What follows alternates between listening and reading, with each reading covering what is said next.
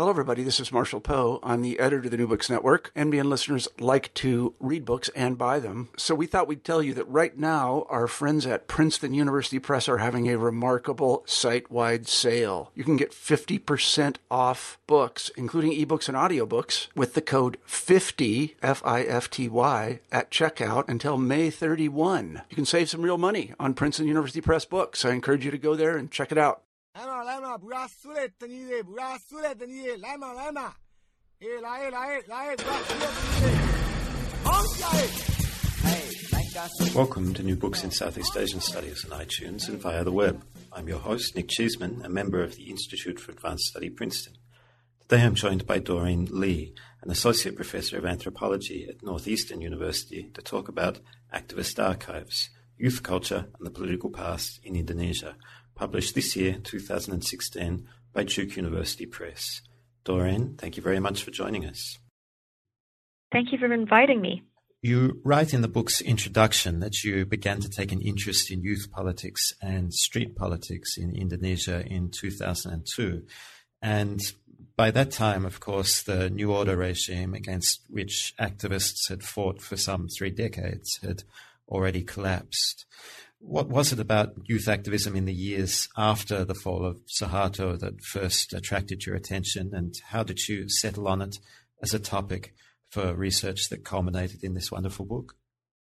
Yes, so I write about my process of entering the field a little bit in the introduction to the book, but I think perhaps I need to explain a little bit more about why a movement that began in 1998 was still attractive several years later.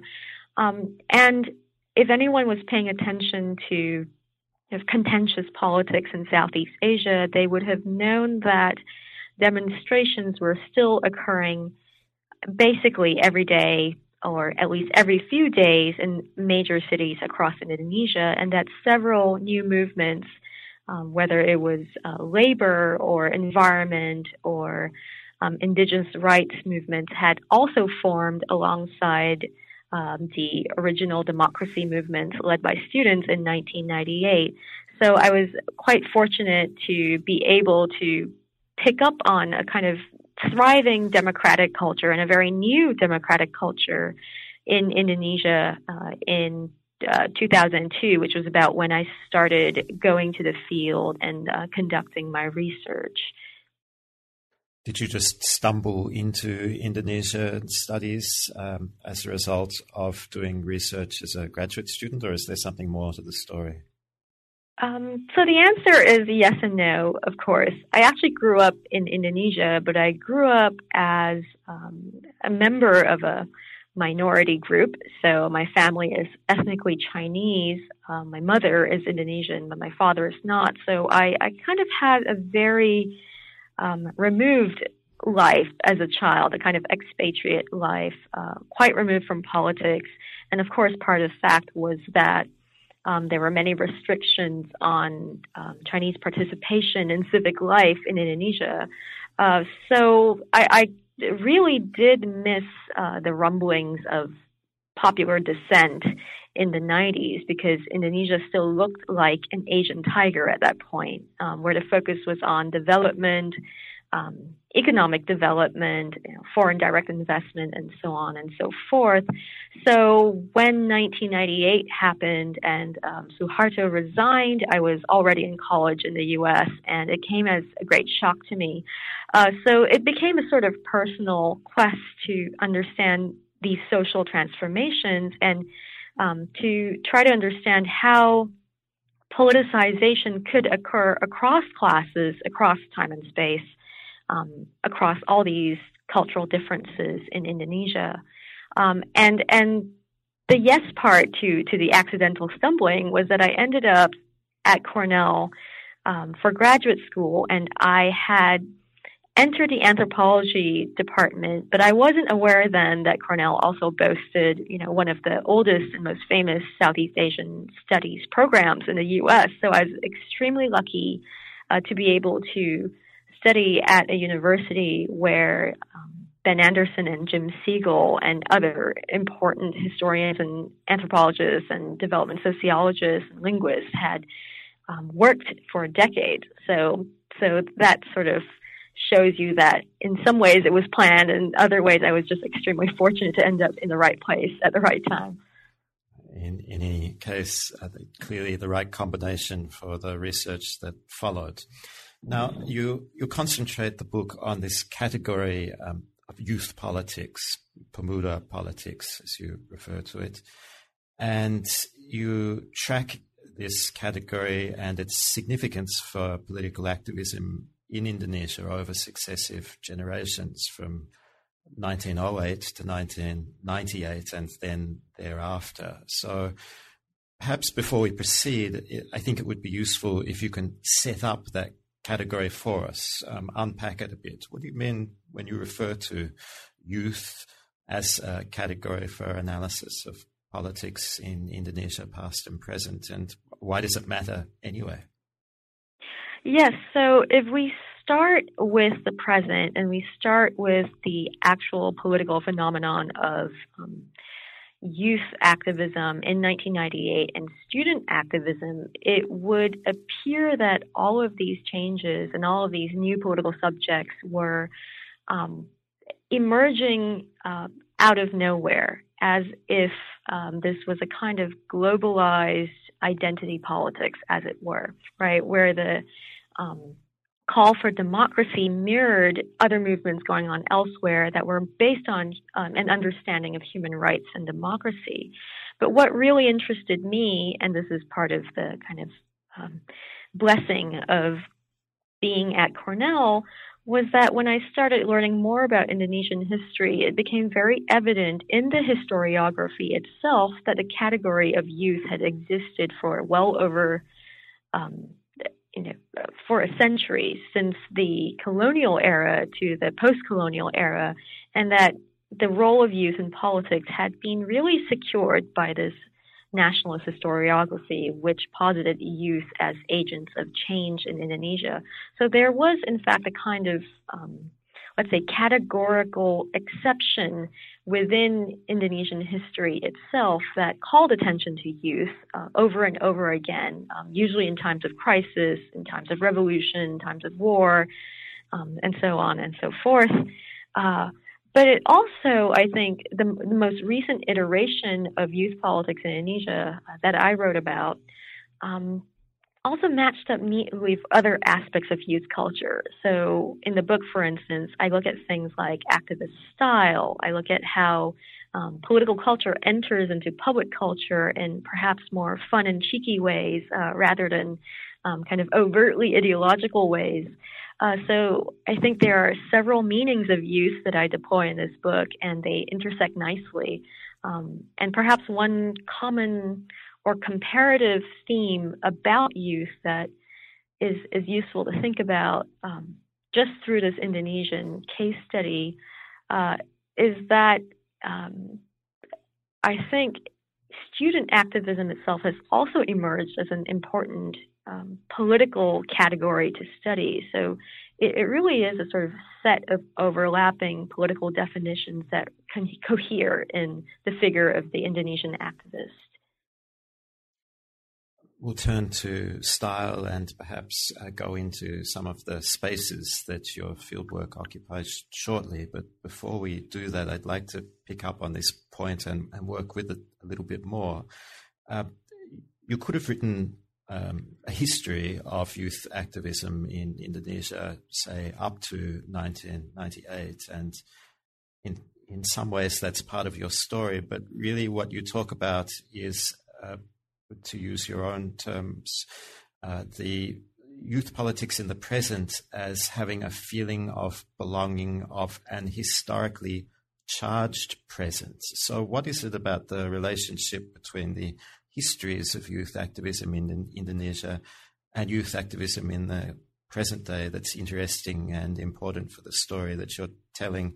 And not just important in a descriptive sense, but also it goes to some of the explanations that you offer as to why it is that youth political activism has persisted well after the demise of dictatorship in Indonesia, whereas in other countries that we might look at, we find that it doesn't have that type of longevity? Yes, I think that's an excellent question that gets at various aspects of what makes this case so interesting and perhaps in some ways unique and specific. I think what you've pointed out in your question is that the role of youth in politics has become really a cultural institution as well as an ideological feature that has really worked across several different types of regimes. And so one of the arguments that I kind of propose in this book and why I do a little bit of investigation into the 1980s, the 1990s, and then 1998 and beyond is to see what sustains this feeling of, let's say, a moral claim that youth have on the nation that isn't merely tied to kind of a more reactive politics or a kind of impending sense of crises, but rather really culminates from a sense that youth politics is a legacy that has been imparted to present and future generations in Indonesia.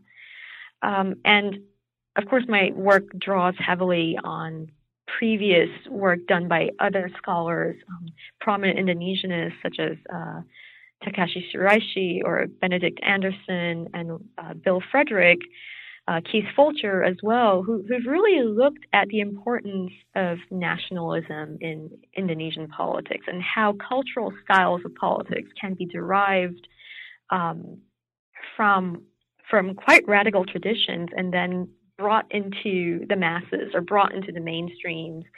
And so what I was interested in doing in this book was simply to show that we can recognize how ideology implants itself in certain official narratives, but also in material culture, also in popular memory, also in collective memory. So tell us a bit more about that material culture, in particular going to the title of the book, the activist archives on which you drew to tell this story. Can you paint a picture, as it were, of these archives? Give us a sense of what sort of materials you worked with and where you went to obtain them, and any distinctive characteristics of their materiality that you think would really evoke the kinds of modes of inquiry that you undertook when you were doing your research. Well, when I started doing field work, this was between 2003 to 2005, where I had an extended 18-month stay in Indonesia. It became very clear to me quite immediately that political culture was immensely productive and productive of things. So it wasn't just ideas or organizations, but rather what glued people together, what conjoined ideas to action was the production of a kind of a very rich visual corpus, a set of paraphernalia that was immensely important and necessary to the staging of street politics, the staging of youth politics. These included what people wore for specific demonstrations, so they would make T-shirts specifically to address certain issues, that they would make banners that would be reused or preserved, that they would then make documentaries and sort of create photographic evidence and filmic evidence of protests and certain incidents of violence, for instance, as well as an enormous kind of paper corpus of meeting reports, position papers, proposals, and such, really a kind of broad range of materials that were really being downplayed, I think, in other studies and media reports about what activism was like. And so when I tried to theorize or think about activist culture, it became evident that it had to deal with the materiality of that culture, and it had to deal with the vast array of objects that were produced in the wake of these demonstrations and these meetings. A lot of the stuff that you've just described is what formal institutions might refer to as ephemera, and the kind of material that may not be collected by or housed in national libraries, for instance, or other officially designated sites for archives. So in getting at this term that you use in the title of the book, activist archives, could you maybe literally unpack it for us? For instance, you tell stories about people coming with plastic bags full of papers and so on. How did you go about gathering up the materials, and where did you have to go both in Indonesia and abroad to find them and to draw this material together in a way that it would be a corpus that you could use for the research that culminated in the book? Well, when I started the fieldwork initially, and I was attending a lot of demonstrations, and these were taking place in public space and kind of, producing public space through the very presence of bodies and trucks and banners and so on and so forth, I was starting to theorize the street as an archive, because even more than 5 years or even up to 8 years after 1998 and the fall of Suharto, there were still no official archives that belonged to student movements, or there was no centralized archive within Indonesia or abroad that collected the breadth of materials produced by many diverse types of groups across the ideological spectrum. So it became clear to me that the kind of ephemera that was being generated at a very high volume was somehow disappearing. And yet, Indonesians had a strong sense of, let's say, activism about these materials themselves. So they would try to conserve it, but as I write in the book, there were often all these stories of lost objects, confiscated items, or missing things.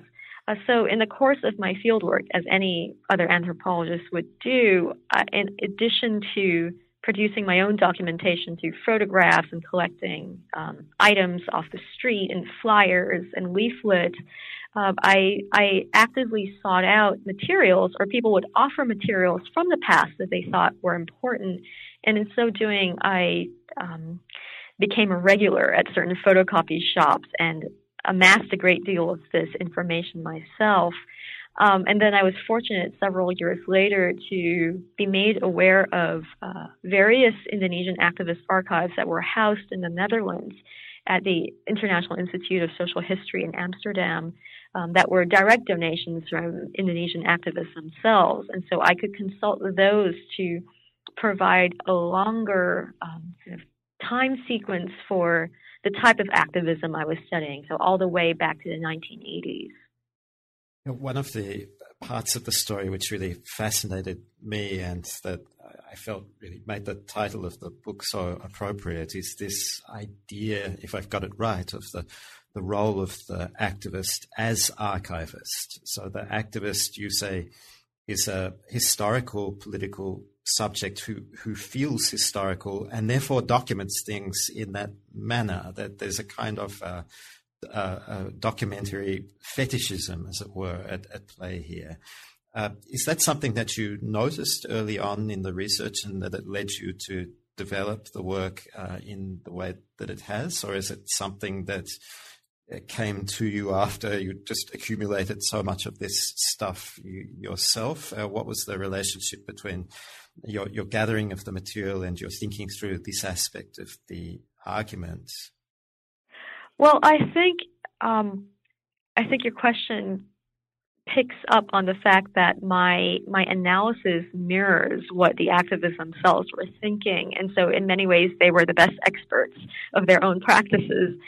And I did indeed kind of figure out a couple of strong connections that the historicity of their political feeling was not only directly tied to the very strong continuing presence of the impact of 1998 in their lives, and even in younger activists who were indoctrinated by hearing stories about 1998 from their seniors, that this feeling of feeling historical was being actively cultivated, and that people were very aware, quite self-aware of the importance of documentation. So they would keep producing things, keep making things, keep filming and making videos to commemorate really the moment of their involvement in the democratic transition. Is all of this what you mean after Derrida's archive fever as Bermuda fever? Is this what Bermuda fever consists of, or is there something more to it that we haven't yet touched on in the conversation?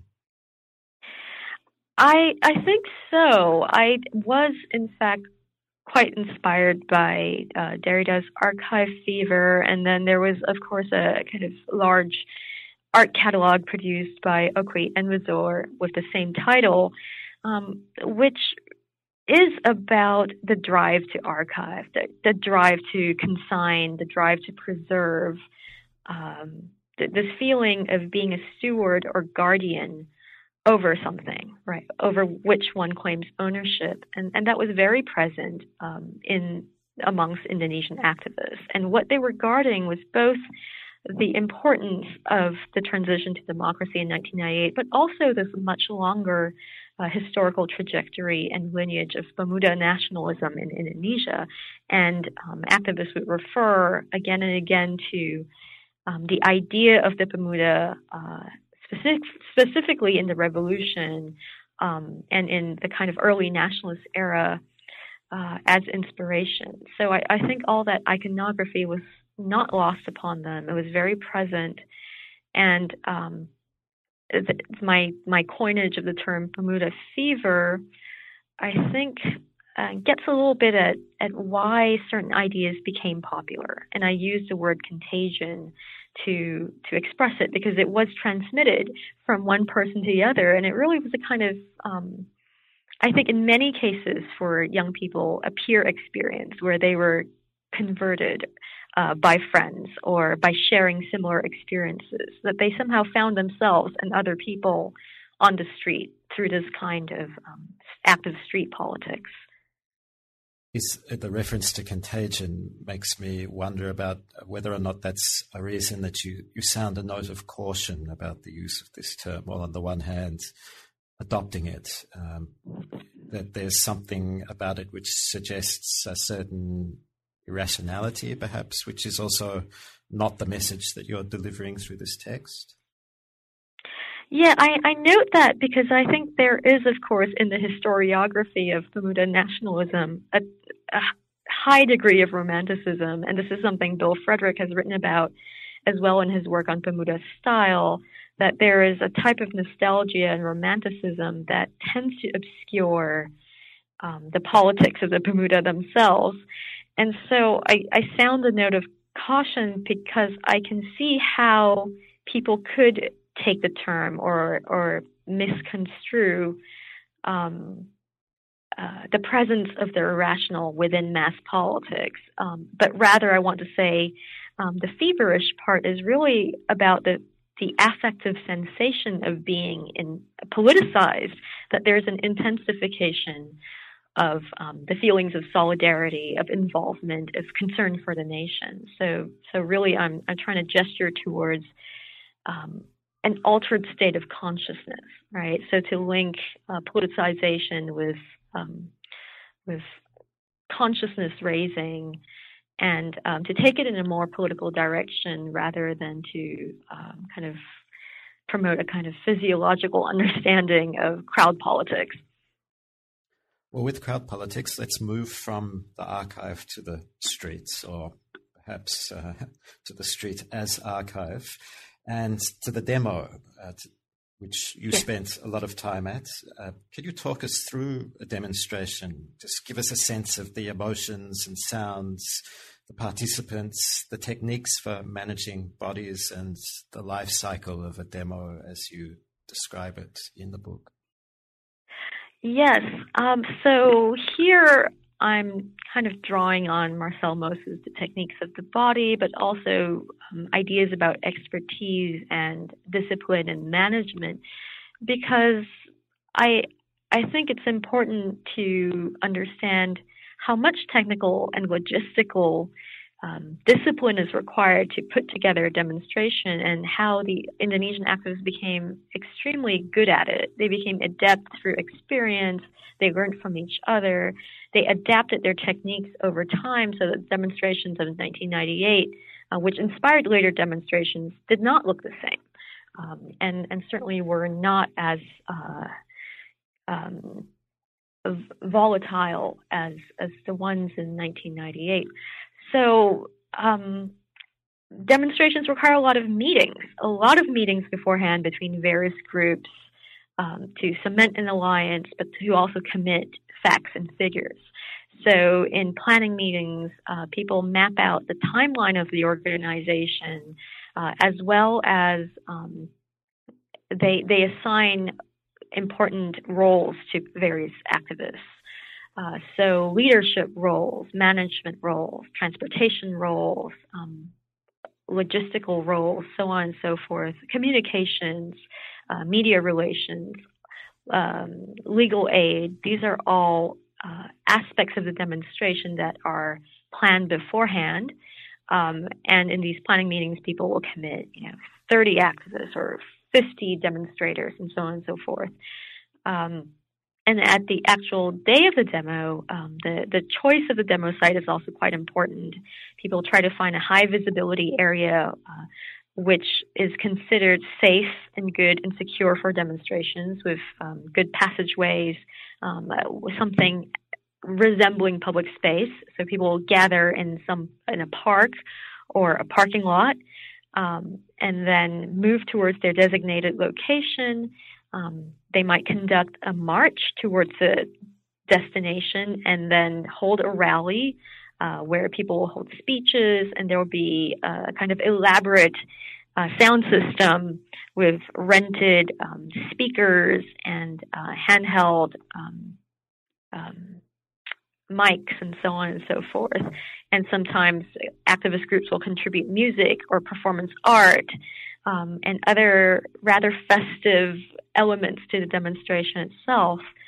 At times there might be some kind of encounter with security forces at the demo site. These may or may not turn violent. Really, often it does not. And at about 4 or 5 o'clock, there is a turn toward a kind of ritualized ending, and then people go home. And the passage home is also quite well organized. There are often public kind of mini buses that are rented for the occasion to ferry people back to their destinations. There might be an evaluation meeting that is carried out afterwards, but often people gather, eat, drink, and talk for hours after a demonstration. So it really is a huge time commitment. What about the visual and material culture, which you alluded to earlier on? You say that there's a carefully cultivated style that passes through youth politics and through demos into the public domain. Please tell us a bit more about the features of that style, and perhaps also why was it that it emerged so forcefully from the late 1990s onwards? Well, the uniform that I talk about in the book is perhaps one of the most accessible uniforms possible. It's a political T-shirt and jeans, maybe some kind of sneakers, some kind of sandals, sunglasses, a scarf, a hat. But the T-shirt and jeans is the basic uniform of the activists that they will wear everywhere they go. And sometimes groups will produce special T-shirts, special edition T-shirts for certain demonstrations so that people can wear them en masse and appear as a corporate group when they are on the site. So when I was conducting my research in 2004, 2005, this kind of style was very well developed, and each group that attended the demo site appeared quite uniform. They would also have matching banners and flags to announce their presence. There was there was a great deal of attention paid to the visuality of the demonstration itself so that it could have more impact beyond the number of bodies on the site. And especially good was bright colors and sort of very large slogans and banners that would look good on camera. So there was also that attention to media detail and effects that was, I think, purposefully cultivated in the student movement and in the activist movement more broadly. With the commercialization of public space, what are the implications for the use of images like the iconic Che Guevara T-shirt image? Is it the case that they still retain their political contents, or are they somehow assimilated into other parts of public life, and consequently the meaning that your youth activists might attach to them is dissipated? Well, I think one could read that in a variety of ways. The popularization of this type of style of wearing political T-shirts or satirical T-shirts or kind of, T-shirts of commentary on contemporary issues was pretty widespread, at least across Java. And if activist groups weren't making them, there were lots of vendors selling them. So it really was a style that became assimilated and became more mainstream. And I don't think that was a bad thing. I don't think it diluted youth politics, but rather it allowed people to identify with youth politics in a very accessible way. So if you were out in public space or you were out in the markets and you could see people wearing certain kinds of T-shirts that wouldn't have been banned even a decade before, you could sort of gauge that political conversation might be possible with such a person. So I think this is one of the ways that youth political culture entered into public culture and made certain subversive symbols more acceptable, more palatable in Indonesia post-Suharto. Yeah, in fact, I'm just looking at a point that you make on page 97 of the text where you say that the visual dominance of the mediatized activist image in the public sphere and its transposition onto an older Pemuda image ensured that the student body could never be truly stripped naked of its politicized identity. So is that the point that you're making there, that somehow it becomes in some ways integral to that larger political identity and yet is also still distinctive? It still stands apart from it in some way. Yes, I think so. The figure of the student activist, the emergence of this social type that has since become quite normalized and naturalized in Indonesian political life, I think the visual characteristics of the activist look really played a part in this, and worked as a kind of wink, if you like. That it was a way of being political for many people without being extremely, let's say, outwardly or verbally, declaratively political. But it already stood for something if you were daring enough to wear a political T-shirt and to look like a student activist. So if there is this kind of acceptability and mediation of messages into the public space that didn't exist previously, then why do you end up that chapter on, I think it's the chapter on style, in fact it is, saying that nevertheless Indonesians are impatient for the student movement to please leave already? It sounds as if on the one hand there's a certain amount of enfolding into public space and acceptability that comes with that, but still a resentment of some sort about the continued occupation of public space by your youth activists. Right, I think there is a tension there, and this means that we have to take a longitudinal view at democratization and political transformations, because there are always counter movements at work, And they're always, I think, globally, a move towards a more sophisticated expression of right-wing politics, and that's certainly happening in Indonesia. And so there is a sense that reformasi is out of date or out of style, and so is student activism.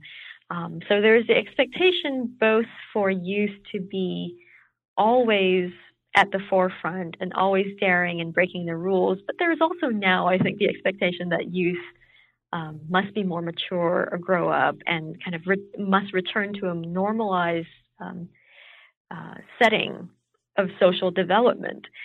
So there is indeed that tension at present where what was welcome before has outstayed its welcome. Well, maybe we'll return to that debate shortly near the end of the discussion. But before we get there, I'd like to move from the streets to other sites that you cover in the book, in the chapter with the title of Home.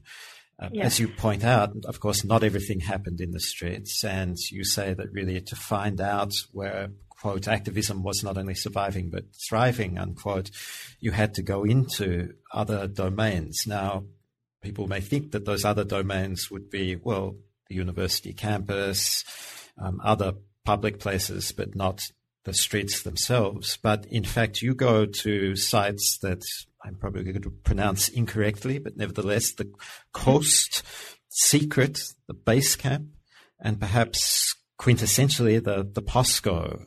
I have a string of questions about these places, but briefly, well, what were they? Where were they? Who was in them? How did you get to them?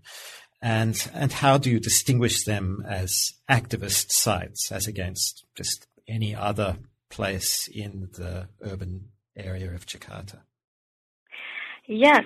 So I was quite invested in thinking about how activist life reproduced itself, and if the demo was work, then where were the spaces of play and where was the places of rest, and what did people do after the demonstration?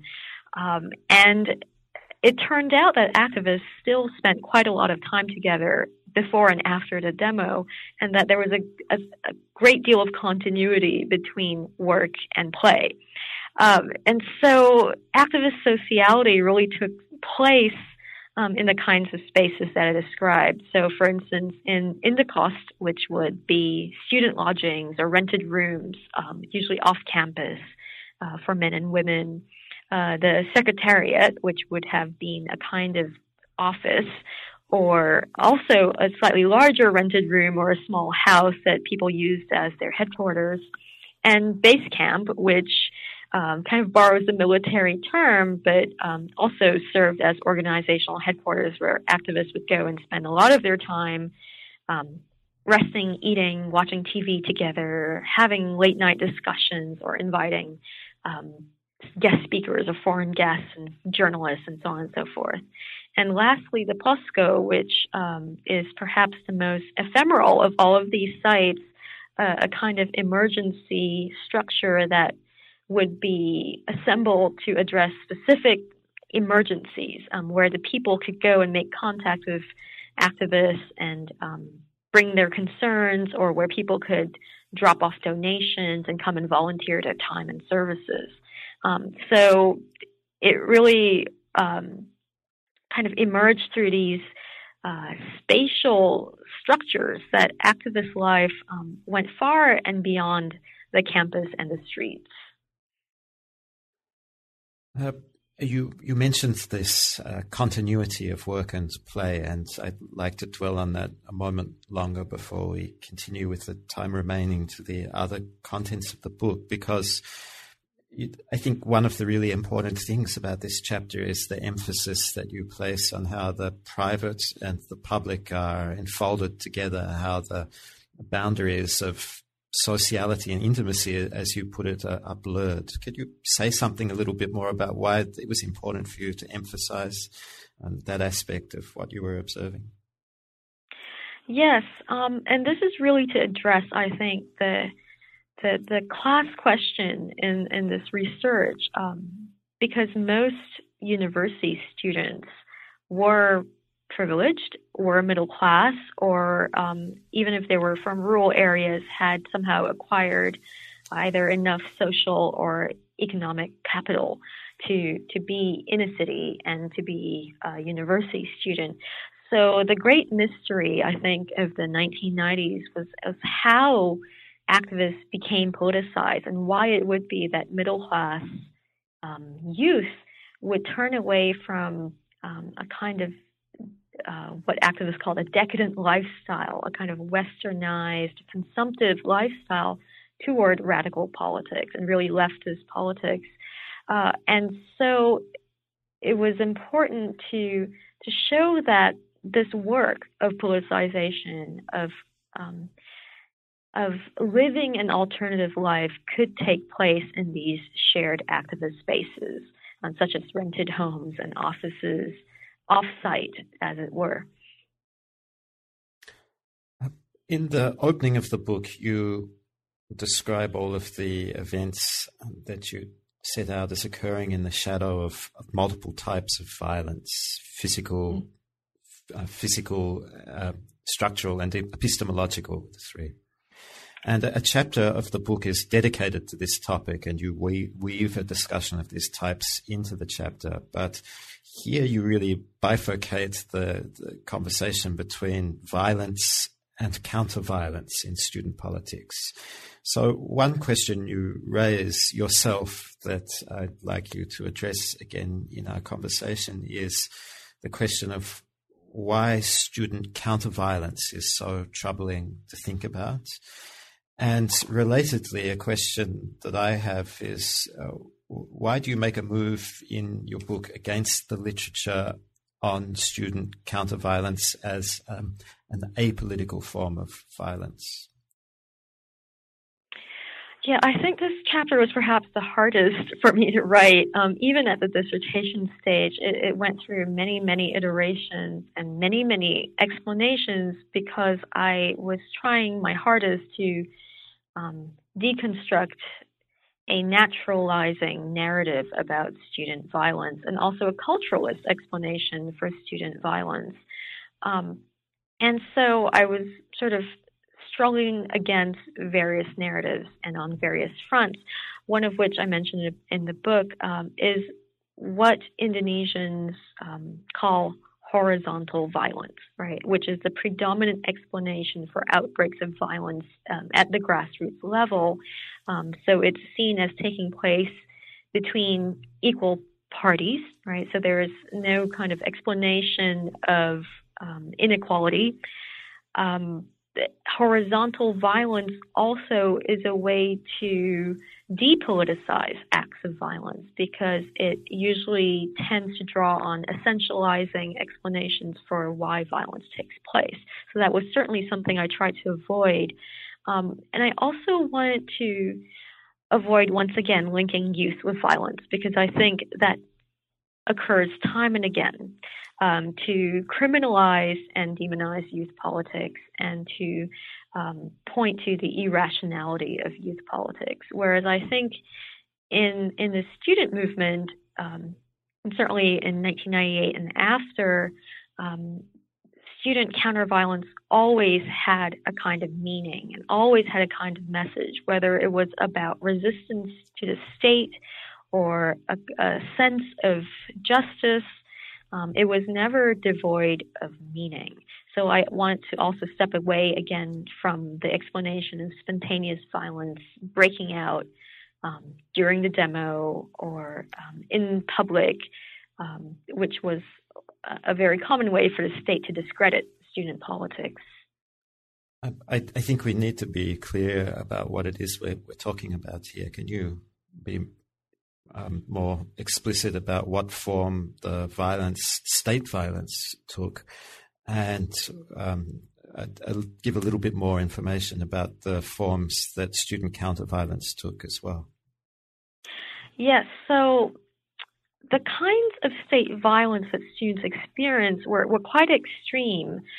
They ranged from kidnappings in 1997 through early 98, torture, mass arrests or arbitrary detentions,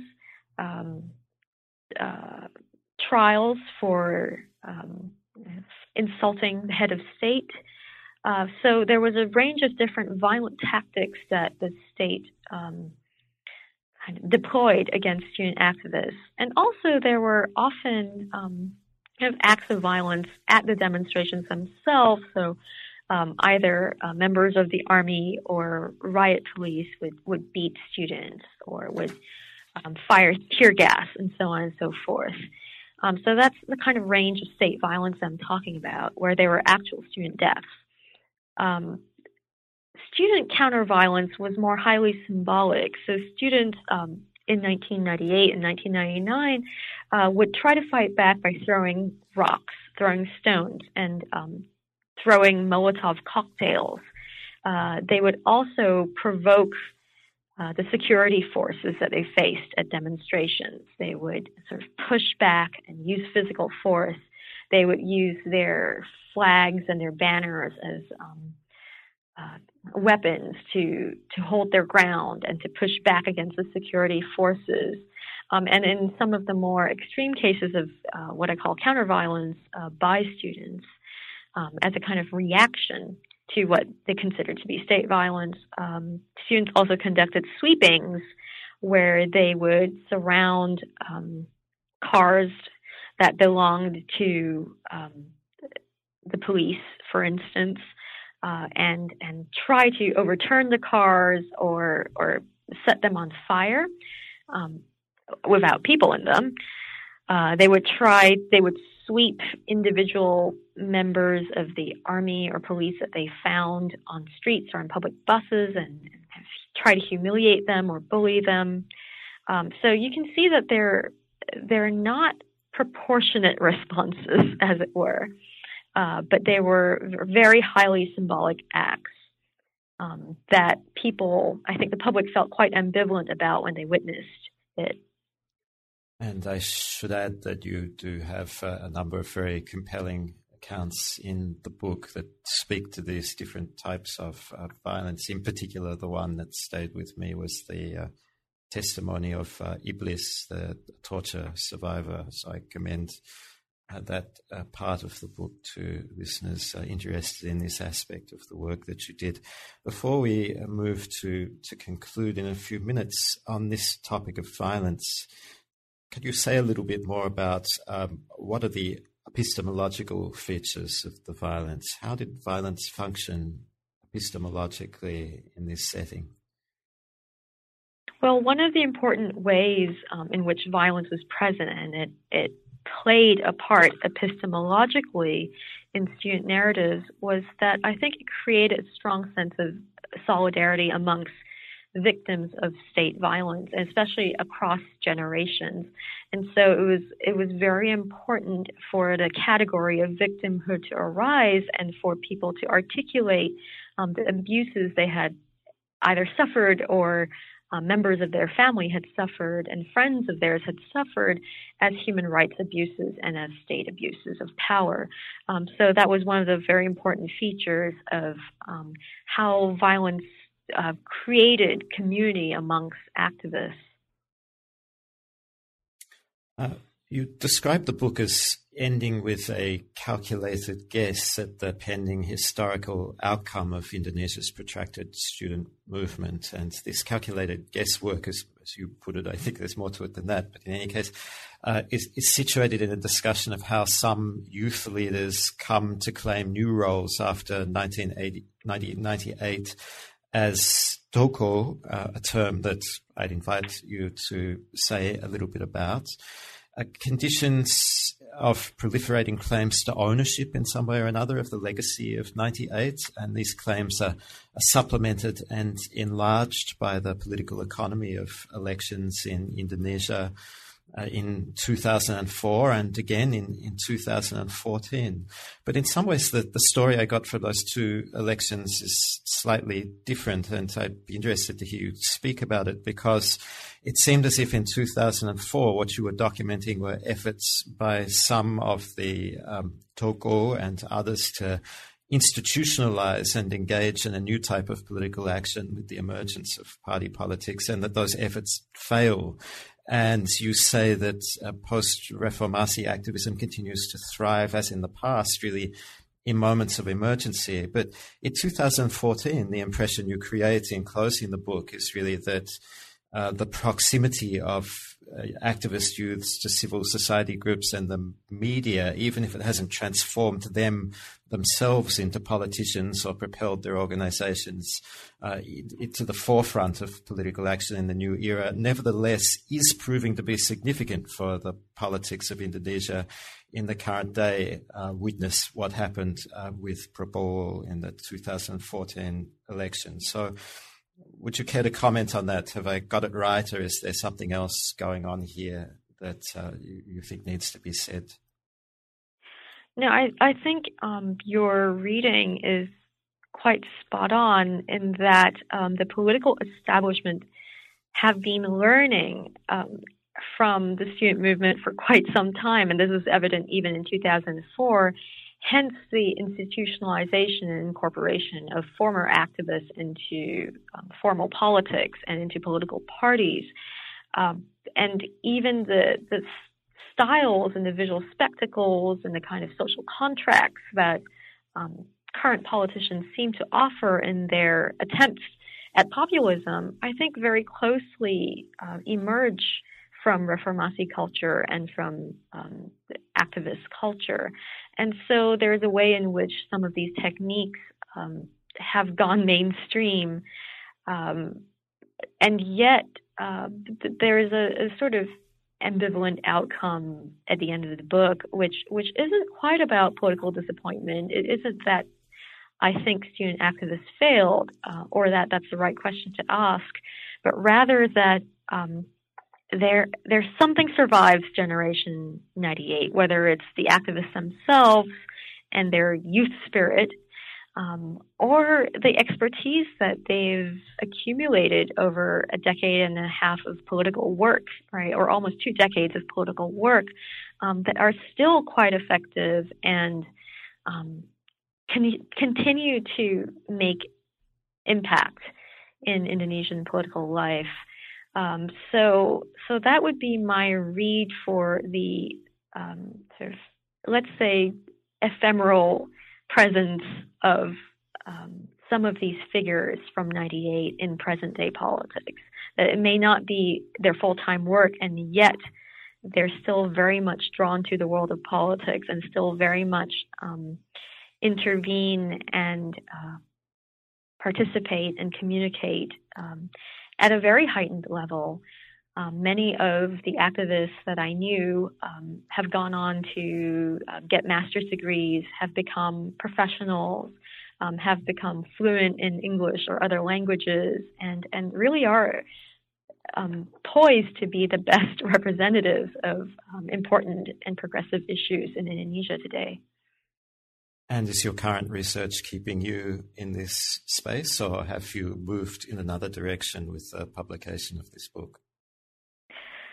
My current work is somewhat related in that it's still about the urban and it's still about public spaces, but I'm currently working on a project that more closely looks at infrastructural changes in Indonesia and also kind of grassroots experience of